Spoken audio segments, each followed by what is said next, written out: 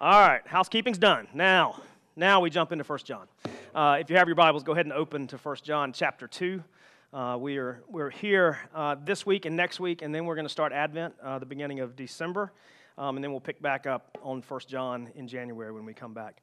And just a couple things, too. There's going to be some announcements at the end, but just to remind you, we will not be gathering on New Year's Eve. We're not in here. It'll be a Sunday just to be with family and blow stuff up, because that's what family does with, legal fireworks. So make sure you take advantage of that. But we will be here on Christmas Eve morning. And so last year we got to do our very first Christmas Day worship service, and it was probably my favorite thing that we did all year. We just gathered with no sound, no nothing, just chairs. We didn't even have coffee, which is crazy. We will probably have hot chocolate and coffee on Christmas Eve morning. But if you're in town, we would love for you to come that morning and just worship with us, hear the Christmas story, sing some Christmas songs, and just worship Jesus who came as a baby. And so we're excited about that. So let's go ahead and turn to 1 John chapter 2. We're going to start in verse 7. We're going to do a short section today. And I'm going to pray, because like I said, I'm scattered. I'll be honest, I think I'm getting a migraine, and so my brain is a bit scrambled right now. So not sure what's going to come out. So maybe pray that nothing crazy comes out. So God, we love you. Thank you so much for loving us. Thank you for Jesus. God, thank you that through him we can truly know you, who made it all. God, as impossible as that should be, you made it possible through him. God, today as we look at one more of these places where John is telling us that this is another proof that we know you, God, I pray that we would see it as a proof, we'd see it as encouragement, but also, God, we'd see it as direction as to what we need to do and how we should live as a result of what Jesus has done in us. God, thank you again for salvation. Thank you for Jesus, and it's in his name we pray. Amen. When we started the book of 1 John, I talked about John writes in a circular fashion. Like he's not writing like Paul, in which Paul kind of lays it out. Like he'll throw out like an intro welcome and the reason for his letter, and then he'll kind of address issue by issue by issue. He was systematic in that nature. John, at this stage, maybe it's the stage he is in his life, or maybe it's just he's got a lot going on in his mind, and there's tons of issues that he wants to address with these 7 city or house churches, kind of a thing that he's addressing. But either way, it's kind of a circular letter. And so he'll say a few things, he'll leave it alone for a little bit, then he's going to come back to it. And so today is kind of like an introduction of a topic that we will cover in like a chapter and a half later, but we'll cover it a couple times. And so today my goal is to not give that away. If you're reading ahead in 1 John, I welcome it. Please, read ahead. You could read it in one sitting. Read it several times so that you're going to be familiar when it gets there. But the challenge is with this particular text, most of the places that I would offer support from the rest of Scripture for this would be a chapter and a half later. A chapter later or a chapter and a half later. And I'm going to reference a few, but I also want to cover those in depth as we get to those in January, most likely. But this is one of those texts, like I talked about when John kind of began and we introed this book, that it's just like clear, simple handles on this life of us following Jesus, like clear instruction. And I talked about last week, like the older I get, the longer that I follow Jesus, like I crave that. Like I crave the simple instruction of God. Like I want to know, like I'll be honest, I approach Scripture from an academic, kind of stance. Like I want to know the why and the what, the who. I want to know all of those things, and I still desire to know those. But the longer that I follow Jesus, this may sound crazy, but I listen more than I study, if that makes sense. Like I'm at this place now where I just want to hear. Like I've studied for a long time, and I will always continue to study and kind of approach Scripture from an academic place. But like I just want to hear from God at this point. Like I want to hear like, why do I do this, and what do I need to do, and why do I avoid this? And in this particular passage that we're going to look at today, 7 through 11, it's just an area of like, if you know God, then this is the case. Like we've talked about, he gave a series of if-then statements, or by this we know, or things like that. So this is more proofs that we know God, but there's also some responsibility that's going to be attached to it for us. And we'll look at that. The application is going to be, how do we do this? And so let's start chapter 2, verse 7. And I will go ahead and preface this. Probably the most confusing verse in the book of 1 John is going to be in this particular chunk today. And we're going to do our best to give some good explanation on that, but not linger there and get caught in the weeds. So here we go, chapter 2, verse 7. It says, "Beloved, I am writing you no new commandment, but an old commandment that you had from the beginning. The old commandment is the word that you have heard. At the same time, it is a new commandment that I'm writing to you, which is true in him and in you, because the darkness is passing away and the true light is already shining. Whoever says he is in the light and hates his brother is still in darkness. Whoever loves his brother abides in the light, and in him there is no cause for stumbling. But whoever hates his brother is in the darkness and walks in the darkness and does not know where he is going, because the darkness has blinded his eyes. John is going to do kind of some mutually exclusive terms again. Like we talked about when we were in our second week, he tossed out this light and darkness idea, two things that cannot exist simultaneously. He also tossed out the idea of righteousness and sin. They cannot exist simultaneously. But then in this particular place, he's going to talk about like love and hate, which are two things that cannot exist simultaneously. So John is great at using these very black and white terms, which I don't know why I'm using the juggling symbol to describe those. I'm going to put my hands flat down. But he uses these very black and white terms, just things that cannot exist simultaneously. And in this particular place, before we talk about the beginning, he's just going to toss out this idea or this test again, like you can't be in the light because God is light, which we've already read. You can't be in the light if you hate your brother. Like it can't happen. And kind of contrast to that, he's like, and if you love your brother, then it's proof that you are in the light. And so some very simple ideas, some very simple tests that we'll get to in just a minute. But before we do, here's the confusing part, verses 7 and 8. So he starts out, a couple things. He says, "Beloved, those whom I love, I'm writing you no new commandment," or I'm not writing you anything new, but an old commandment that you heard from the beginning. The old commandment is the word that you have heard. Just like when we started in chapter 1, verses, those first few verses, when he's saying in the beginning, most of the time when we think in the beginning, we go all the way back to Genesis, like in the beginning God created heavens and the earth, all of those things. That's not the beginning he's referencing here. We read Scripture and let Scripture interpret Scripture, and so we're interpreting this passage based on what he meant in chapter 1. And when he's talking about the beginning then, he's talking about the arrival, the birth, the life, the death, the resurrection of Jesus. This was their beginning. This was the beginning of the gospel being real to them, because he talks about, like, in this beginning, we saw him. We were there with him. We touched him. That's the beginning that he's referring to here. And he said, I'm not giving you a new commandment. It's not new. It's not new, it's old. You've heard it from the very beginning. And based upon what he's going to write on in the rest of this letter, and even in this section, the commandment that he's talking about, we find in John chapter 13, after Jesus washed the disciples' feet. We're going to talk about that a little bit more, but in 13:34, he says, look, you are to love one another as I have loved you. That's the new commandment. That's not new. It's old, but it's new. But it's old, but it's not new. That's the way I read this. And so we'll talk about why John's saying that in a second. But that's what he's referring to. He's like, this is the word that you've heard from your beginning with Jesus that began probably before most of these folks that are reading this were even born. Like we talked about, this is in the late 90s, the end of that first century. And so these folks are probably one generation removed from the people that were living while Jesus was walking. There may be some other oldies in there, kind of like John is at this point, because John's up there. Like, he's an elder in every sense of the word. But he's talking to them, he's like, from your beginning with Jesus, you've heard about this by now. And at this stage in the life of the church, the ecclesia, like this idea of loving one another as Jesus loved you is going to be, fairly common.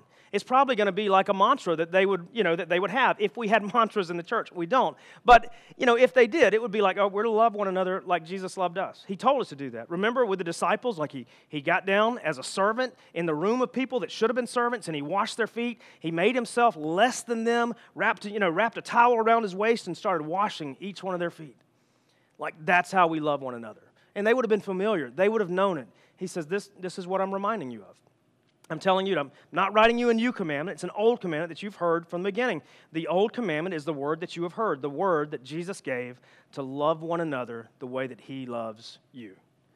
And so, like for us, when I say that this is like nice, good, simple handles, like this may be the most applicable way of revealing Jesus to this world, the way that we love each other. I'm not going to sugarcoat this because this is not like something that we achieve by effort. It's not something that we necessarily achieve by, a to-do list of doing this, doing this, doing this. Oh, we love each other well. No, this is an act of God. Like this is something that God has reborn in us, the ability for us to be able to do. And why do I know that? I know that because he uses these as like indicators. Like, this is proof that you know God if you love one another. Like this is proof.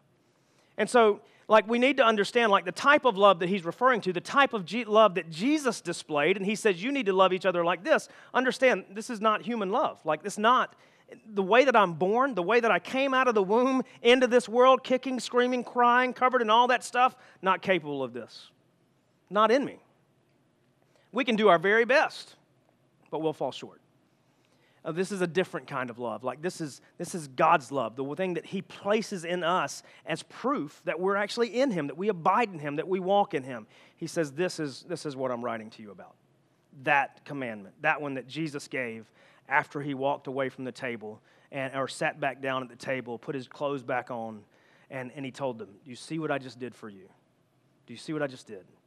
You too. You do it. You do it.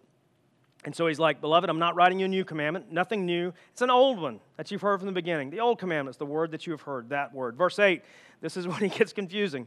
And there's not a whole lot of agreeance in this. I don't know if you want to even know my process for studying and learning, but most of the time I'll read a text and I'll kind of write down what I believe that God is saying based upon what I know, based upon what he's revealing, and then I'll go to trusted resources that will either affirm that, confirm it, or be like, no, Matthew, you're way off in left field. The problem is with verse 8, like you read several different sources, and there's like, for every, 6 resources that you read, there's 6 different answers, okay? But let me say this, verse 8, regardless of how we interpret it, doesn't have any bearing on the other few verses. It could have just been a bit of a, Johannine scramble. I don't know. Okay, here's what I think it means. Let's read it, and then I'll tell you what I believe that it means based on study, prayer, and also the text. It says, at the same time, it is a new commandment. But he's already said it wasn't. He said, it is a new commandment that I'm writing to you, which is true in him and in you, because the darkness is passing away and the true light is already shining. Okay.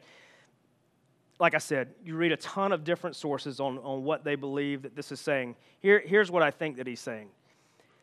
At the time that Jesus gave this commandment, the church was yet to be born. The bride of Christ had not appeared yet because Jesus hadn't died. The Holy Spirit had not come to live in us, dwell in us, that we see in the book of Acts and later. What I believe that he's saying is the reason that I said that it's not new, that it's actually old. You heard it from the beginning, but now I'm saying it is new. I think he's pointing out that at the time that Jesus said it compared to now is different. Now is new. Because at the time that Jesus said it, for Jesus to say, you need to love one another as I have loved you, like their understanding of the way that Jesus loved them was incomplete because they had only seen a little bit. They had seen him walk with them. They had seen him teach them. They had seen him be patient with them. They had seen him heal other people besides them, heal Peter's mother. They had seen that, but they hadn't seen the cross yet. They hadn't seen the resurrection yet. They hadn't seen the birth of the church yet. They hadn't seen Acts chapter 2 yet. They hadn't seen all of these things yet. And so what I think that John is trying to get at, it's old because you've heard it for a while, but it's new because we're living in an age now in which we've actually been able to see what Jesus meant when he said, I want you to love each other the way I've loved you. That's what I think he means. Because, again, context is everything. And for the life context of the people reading this circular letter that was going around to all the churches, they had already had about 60 years to see the effects of the resurrection. The disciples had yet to see that when Jesus said it in John chapter 13. They hadn't seen the birth of the church. They hadn't seen that they had all things in common, and the Lord added to their number day by day those who were being saved. They hadn't seen that yet. But now, 60 some odd years later, after the disciples had been scattered, after Jerusalem had fallen and been destroyed, and after the gospel had spread where the people of God had landed, now they have seen it. Now they have seen the effects of the resurrection. They've seen the effects of the death of our Savior. They've seen the effects of Jesus' words in John chapter 13 to say, love one another as I've loved you, that you're about to witness. Now it's new. And the reason I get emotional, even now, it would be new and revolutionary for the world to see us love each other like this. It would be new and revolutionary to a world that doesn't know Christ to see people love each other the way Jesus loves us. They would see it and they would be like, that's nothing I've seen before. Because it's not normal. It's not human. It's not man-made. It's not engineered. It's grace-driven and Jesus-inspired. Grace-driven, Jesus-inspired love. And to a world that doesn't know Jesus, it would be entirely new. But to us, it should be old. That's what I think John means. And so after all of that, he goes into these indicators that John loves to toss out, usually in if-then statements or by-this statements. But he just says this in verse 9. Like he already said, look, nothing old, nothing new, it's old, but it's new. Love one another as Jesus loved you. Then he says this in verse 9. Whoever says he is in the light, by in the light we mean with Jesus. We can go back one chapter and we can read about that. If you missed it, go back and listen. Whoever says he is in the light and hates his brother, he's still in the darkness. He's still in the darkness. I don't even need to break that down. Like, there's no reason to really explain that. Like, if someone claims to know Jesus, to be in the light, but he hates his brother, he doesn't know Jesus. Doesn't know Jesus. Again, love and hate can't exist simultaneously. You can't juggle them. I don't know. That might be why I'm doing that. Like, you can't. They can't exist at the same time. But if someone claims Christ and they hate their brother, they don't know Jesus. They're just words. Just words. The people that John was writing to, let me make sure you understand the way they would have heard it. They would have heard it like this, and we need to as well. If you claim Christ and you hate your brother, you don't know Christ. If I claim Christ and I hate my brother, I don't know Christ. It's a negative indicator. Negative indicator. And then in verse 10, he says, but on the contrary, whoever loves his brother abides in the light, and in him there's no cause for stumbling. Whoever loves his brother abides in the light, lives in the light, dwells in the light, walks with Jesus. If you know him, you should walk in the same way in which he walked. That's the verse that we finished with last week, chapter 2, verse 6. And him being the light, like if you have love for your brother, like this kind of love that he's talking about, not just general love, not just like, oh, I really like you, you're really smart, you smell real nice, not that love. No, the Jesus kind of love. If you love me the way that I've loved you, this is what John's referring to when he's talking about love here and in the rest of the book, that kind of love, grace-driven, Jesus-inspired love. If you love your brother, it's proof that you're in the light. You're in union with Jesus. And then it says this, and in him there's no cause for stumbling. You're not going to lead people away from Jesus. So there's a couple things that are going on right here. Number one, like if you love people the way that Jesus has commanded us to love, number one, it's proof that God's changed you.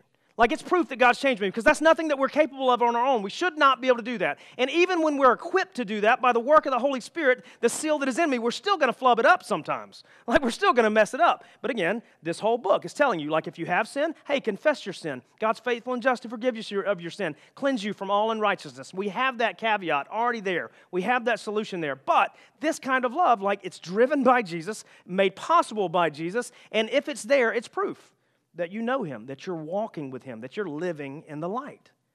And then furthermore, like no one's going to look to your example of loving people like that, and it's not going to point them away. It's not going to point them away from Jesus. Where the other person that claims to know Jesus but hates his brother there in the darkness, that very well could lead people away from Jesus. He's like, but that guy who loves like Jesus or that gal who loves like Jesus, it's proof that they know him, but also it's pointing people to Christ, not away. Pointing people to Jesus, not away. Imagine the confusion, though, that the world encounters when they see people claim Christ, and yet they're jerks. Like, I'm serious. Like, imagine the confusion of the world when they see people that say, yes, I love the Lord my God. Yes, I know Jesus. Yes, I'm in church every Sunday morning, Sunday evening, Wednesday night. I go to 12 Bible studies, 15s on weeks that have more than 5 Sundays. Like, imagine those people, but yet they're jerks. They don't love people. They just love themselves, and they love the stuff of God more than they love God. Imagine what the world thinks when they walk away from those people. I'll tell you exactly what they think. I want no part of that. But anecdotally, how many people have you met like that? The answer is a lot. And what I've learned by spell correct, that's 2 words, not 1. A lot. And that's what the world simply can't believe. The world simply cannot believe or buy into a version of holy goodness when the people are jerks.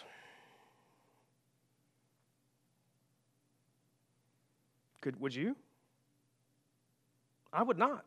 Now, luckily for me, gracefully for me, I did know people that loved to the best of their ability like Jesus. Yeah, they messed it up sometimes, but they found ways to apologize, to make amends for that. But thankfully for me, like the best apologetic that I ever witnessed was people that loved well. That loved well. Claimed Jesus and loved well. But you saw their claim of Jesus by the way they loved more than what they said very often. Imagine if that was the way, the mode, the operating temperature of the church, the bride of Christ. Then Acts 2 would happen for us. They gathered together daily, breaking bread in their homes, receiving it with glad and generous hearts. And the Lord added to their number day by day those who were being saved. That would happen again. I have no doubt. Because what the world is dying to see is a love that they've never seen. And we get to be the ones that do it. And then we get to add words to it, which consist of the gospel. Whoever loves his brother like Jesus abides in the light, lives in him, and in him there's no cause for stumbling. But John's going to repeat himself in verse 11. But whoever hates his brother is in the darkness, walks in the darkness, does not know where he is going because darkness has blinded his eyes. That person's never going to find the way out. They're going to be stuck. No matter what they claim, if they don't know Jesus, it doesn't matter.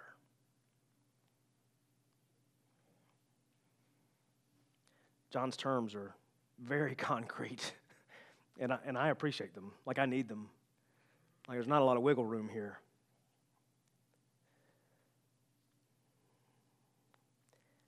I think one of the biggest tragedies of the modern church is we try to find loopholes for how we love people. We do. Like, even within the church, we try to find loopholes. Now, granted, love's talked about a lot. Like, I think a lot of people are going to read this. They're going to be like, the beginning is Leviticus. Love your neighbors yourself. It's not the beginning that John's referring to. Again, the beginning that John's referring to is Jesus, that beginning. And we're to love as he loved, like love each other the way he loved. But again, we don't do that because we try to find wiggle room. We try to find loopholes. We're like, I want to love them, but they did this. And so I'm just going to let them figure it out before I love them. Jesus didn't give us loopholes. He gave us direction. And John's giving us indicators as to whether or not we know Jesus. And the indicators are how we love one another. So we can't love with loopholes. We don't get that option. And it is interesting, it's really interesting that John starts this and he's talking about it in the form of commandment.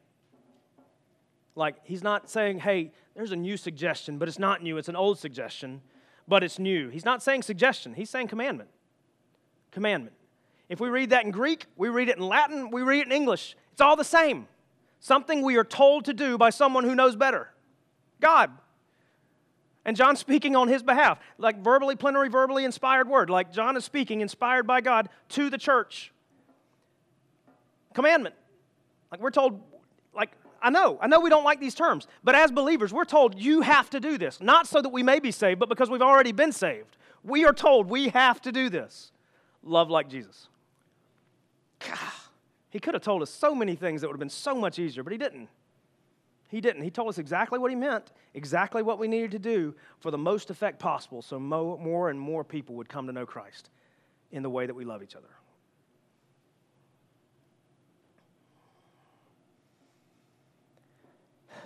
So there's a couple ways that we could tackle what we do with this. Number one, I could launch out on a diatribe to make you feel very guilty about yourself, okay? John doesn't do it. I'm not going to do it either.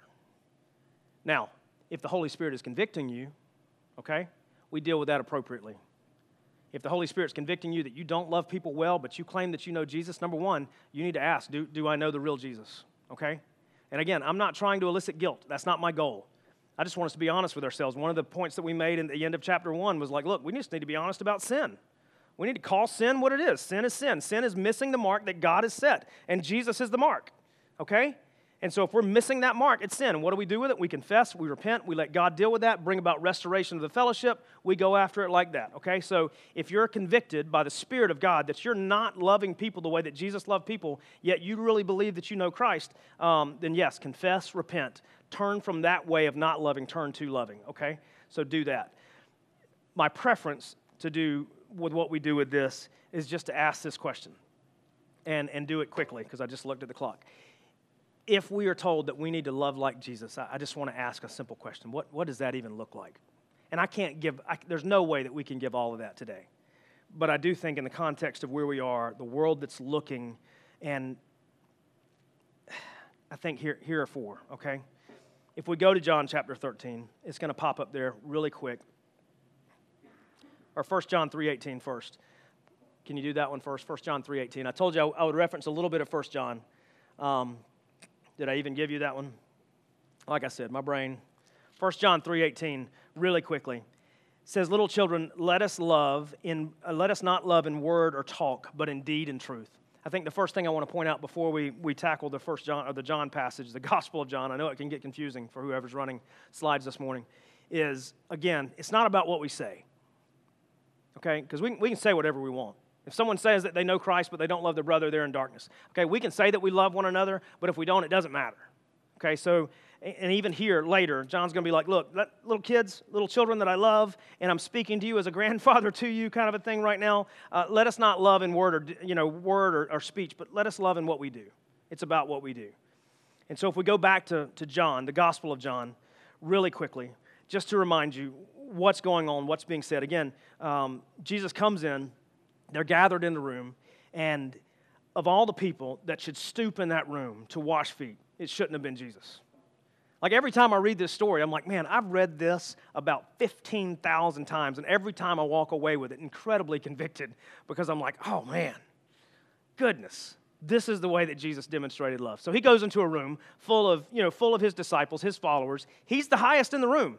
Like, he's God with skin on, walking amongst them. He's the Son of God. He's the creator of all things. According to John, he was there in the beginning. Why? Because he was the beginning. Nothing was made that wasn't made through him. He did all of that. And then he came down, walked among us. He's in that room with his 12, and of all people to take off their outer garment and wrap something around their waist and stoop down behind filthy feet and wash feet, it was Jesus. That's crazy. Doesn't make sense. Doesn't compute. Should never make sense. But that's what Jesus did. And then at the end of doing that, he comes to them. He says, in verse 12, he's like, 12b, he says, do you understand what I've done for you? You call me teacher and Lord, and you're right, because I am. So if then your Lord, your teacher, has washed your feet, you also ought to wash one another's feet.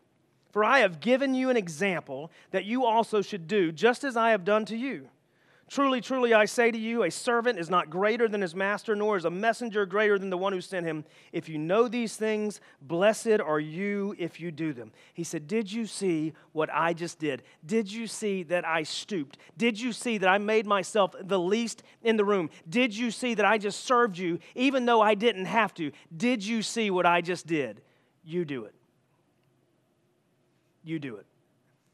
The first way, if we want to consider what it is that we do, not in word or verbally, but what we do, I think the first thing when we're trying to consider how do we love each other like Jesus is we just find every opportunity to serve one another.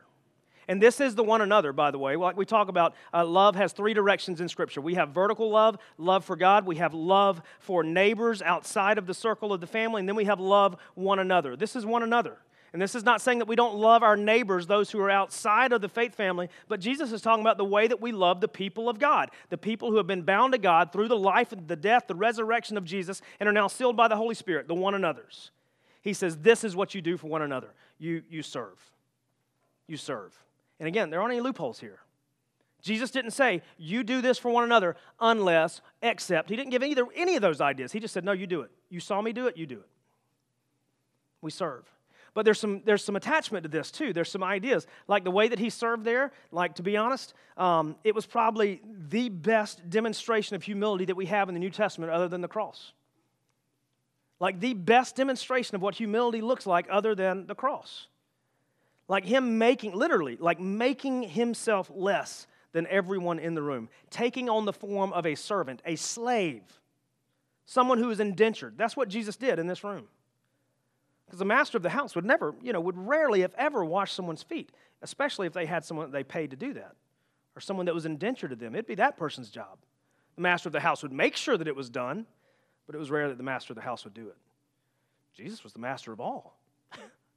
Like he said, you call me Lord, capital L, Lord, like here. And he said, you're right, because I am. But I just washed your feet. If we want to love like Jesus, I think the first thing is we just serve humbly. Serve humbly.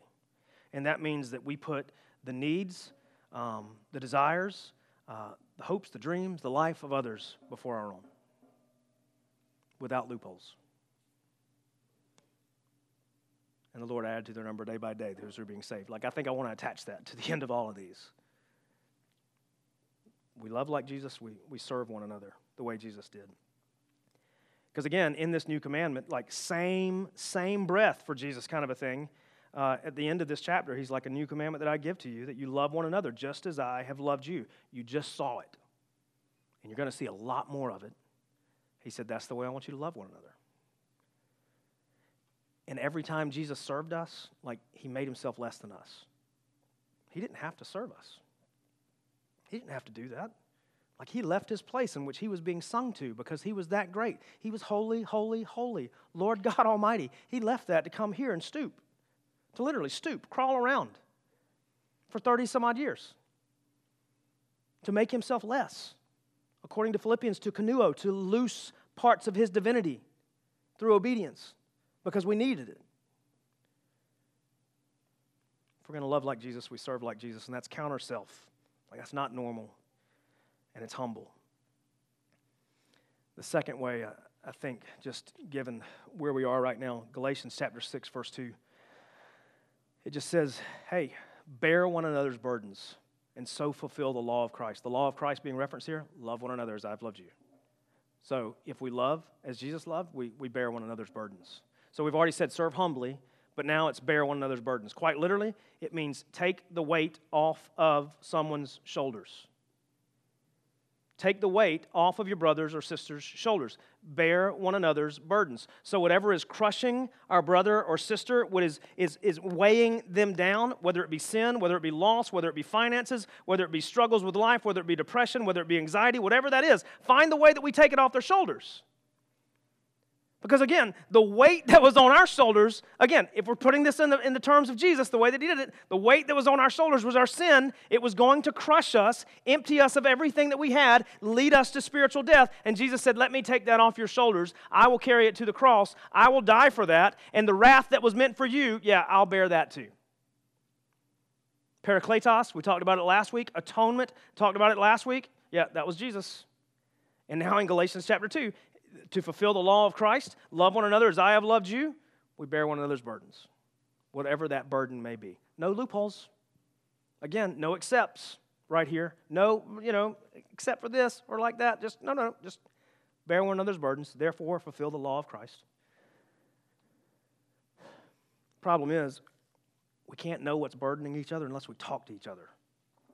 Sometimes we can't know what's burdening someone unless they tell us. Sometimes the world, our family here, they're not going to know what's burdening you unless you tell them.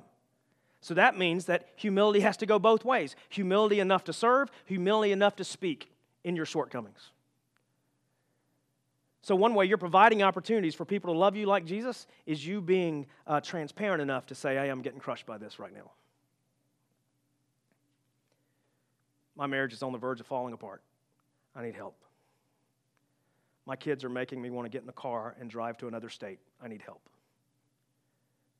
We don't know how we're going to pay our mortgage this week. I need help. Hey, I'm struggling with a sin, and it's killing me. I need help. your very struggle could actually be the opportunity for someone to fulfill the law of Christ. I want to say it again. Your very struggle could be the opportunity for someone else to fulfill the law of Christ. That means you need to share it. Is it addiction? Is it depression? Is it anxiety? Is it financial struggles, even if you got yourself there by bad choices? Bear one another's burdens.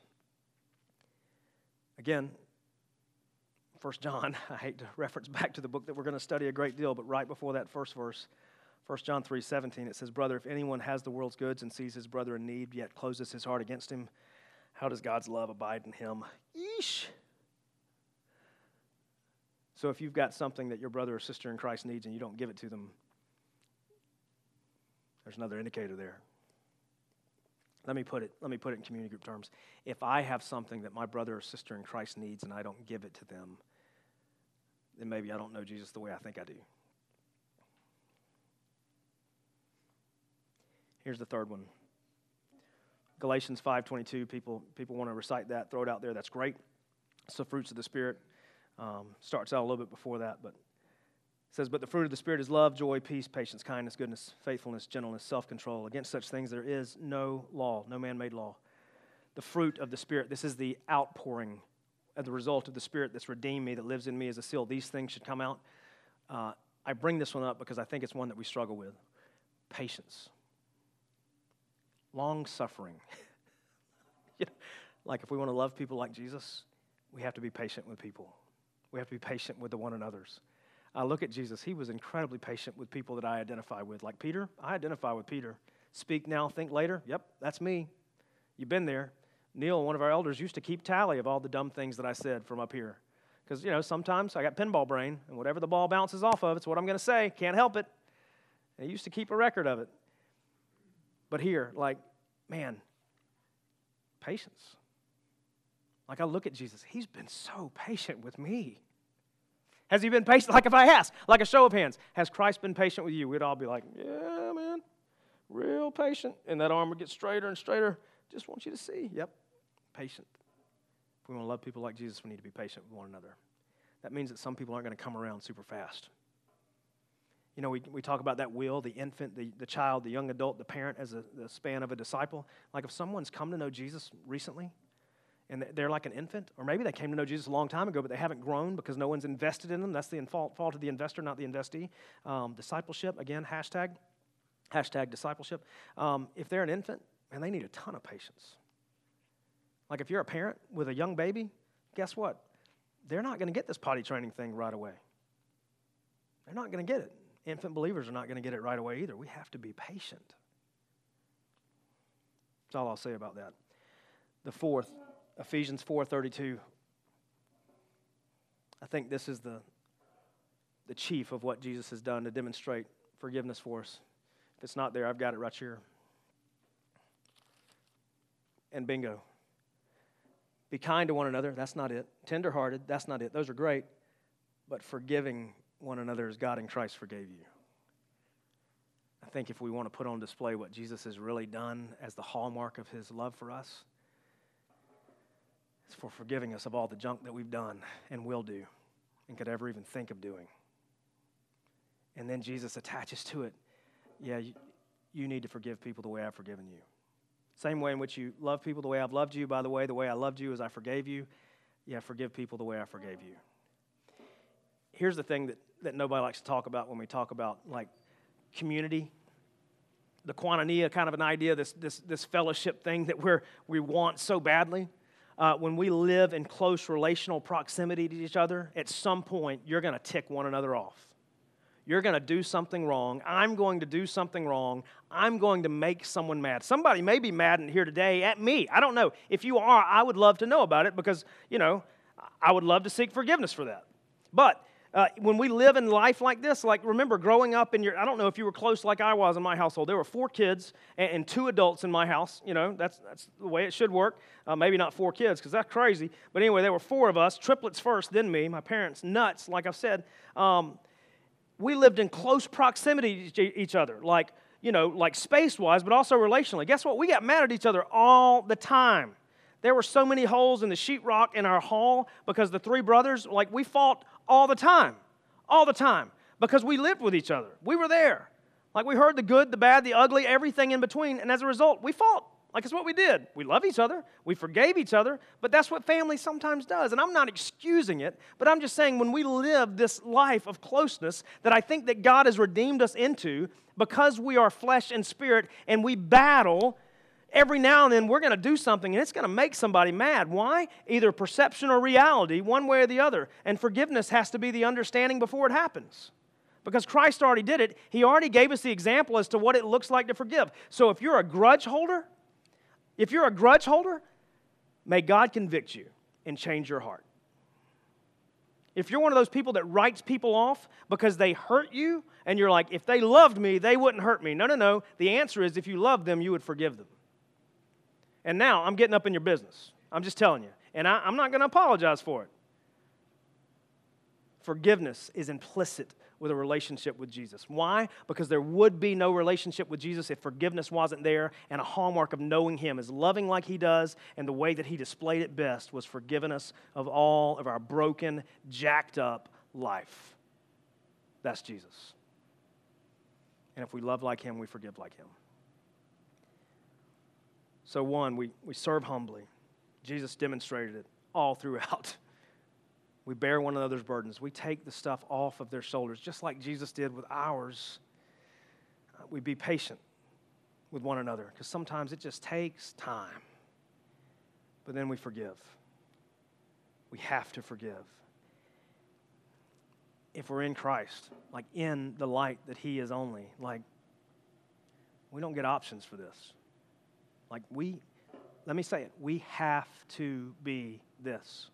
Not so that we can keep our salvation, because God's not going to unsave us, but as a result of whom we know, the work that He's doing in us, the partnership that we commit to allow Him to do it in us, and the part that we play in saying, I'm going to make an effort to be who you want me to be.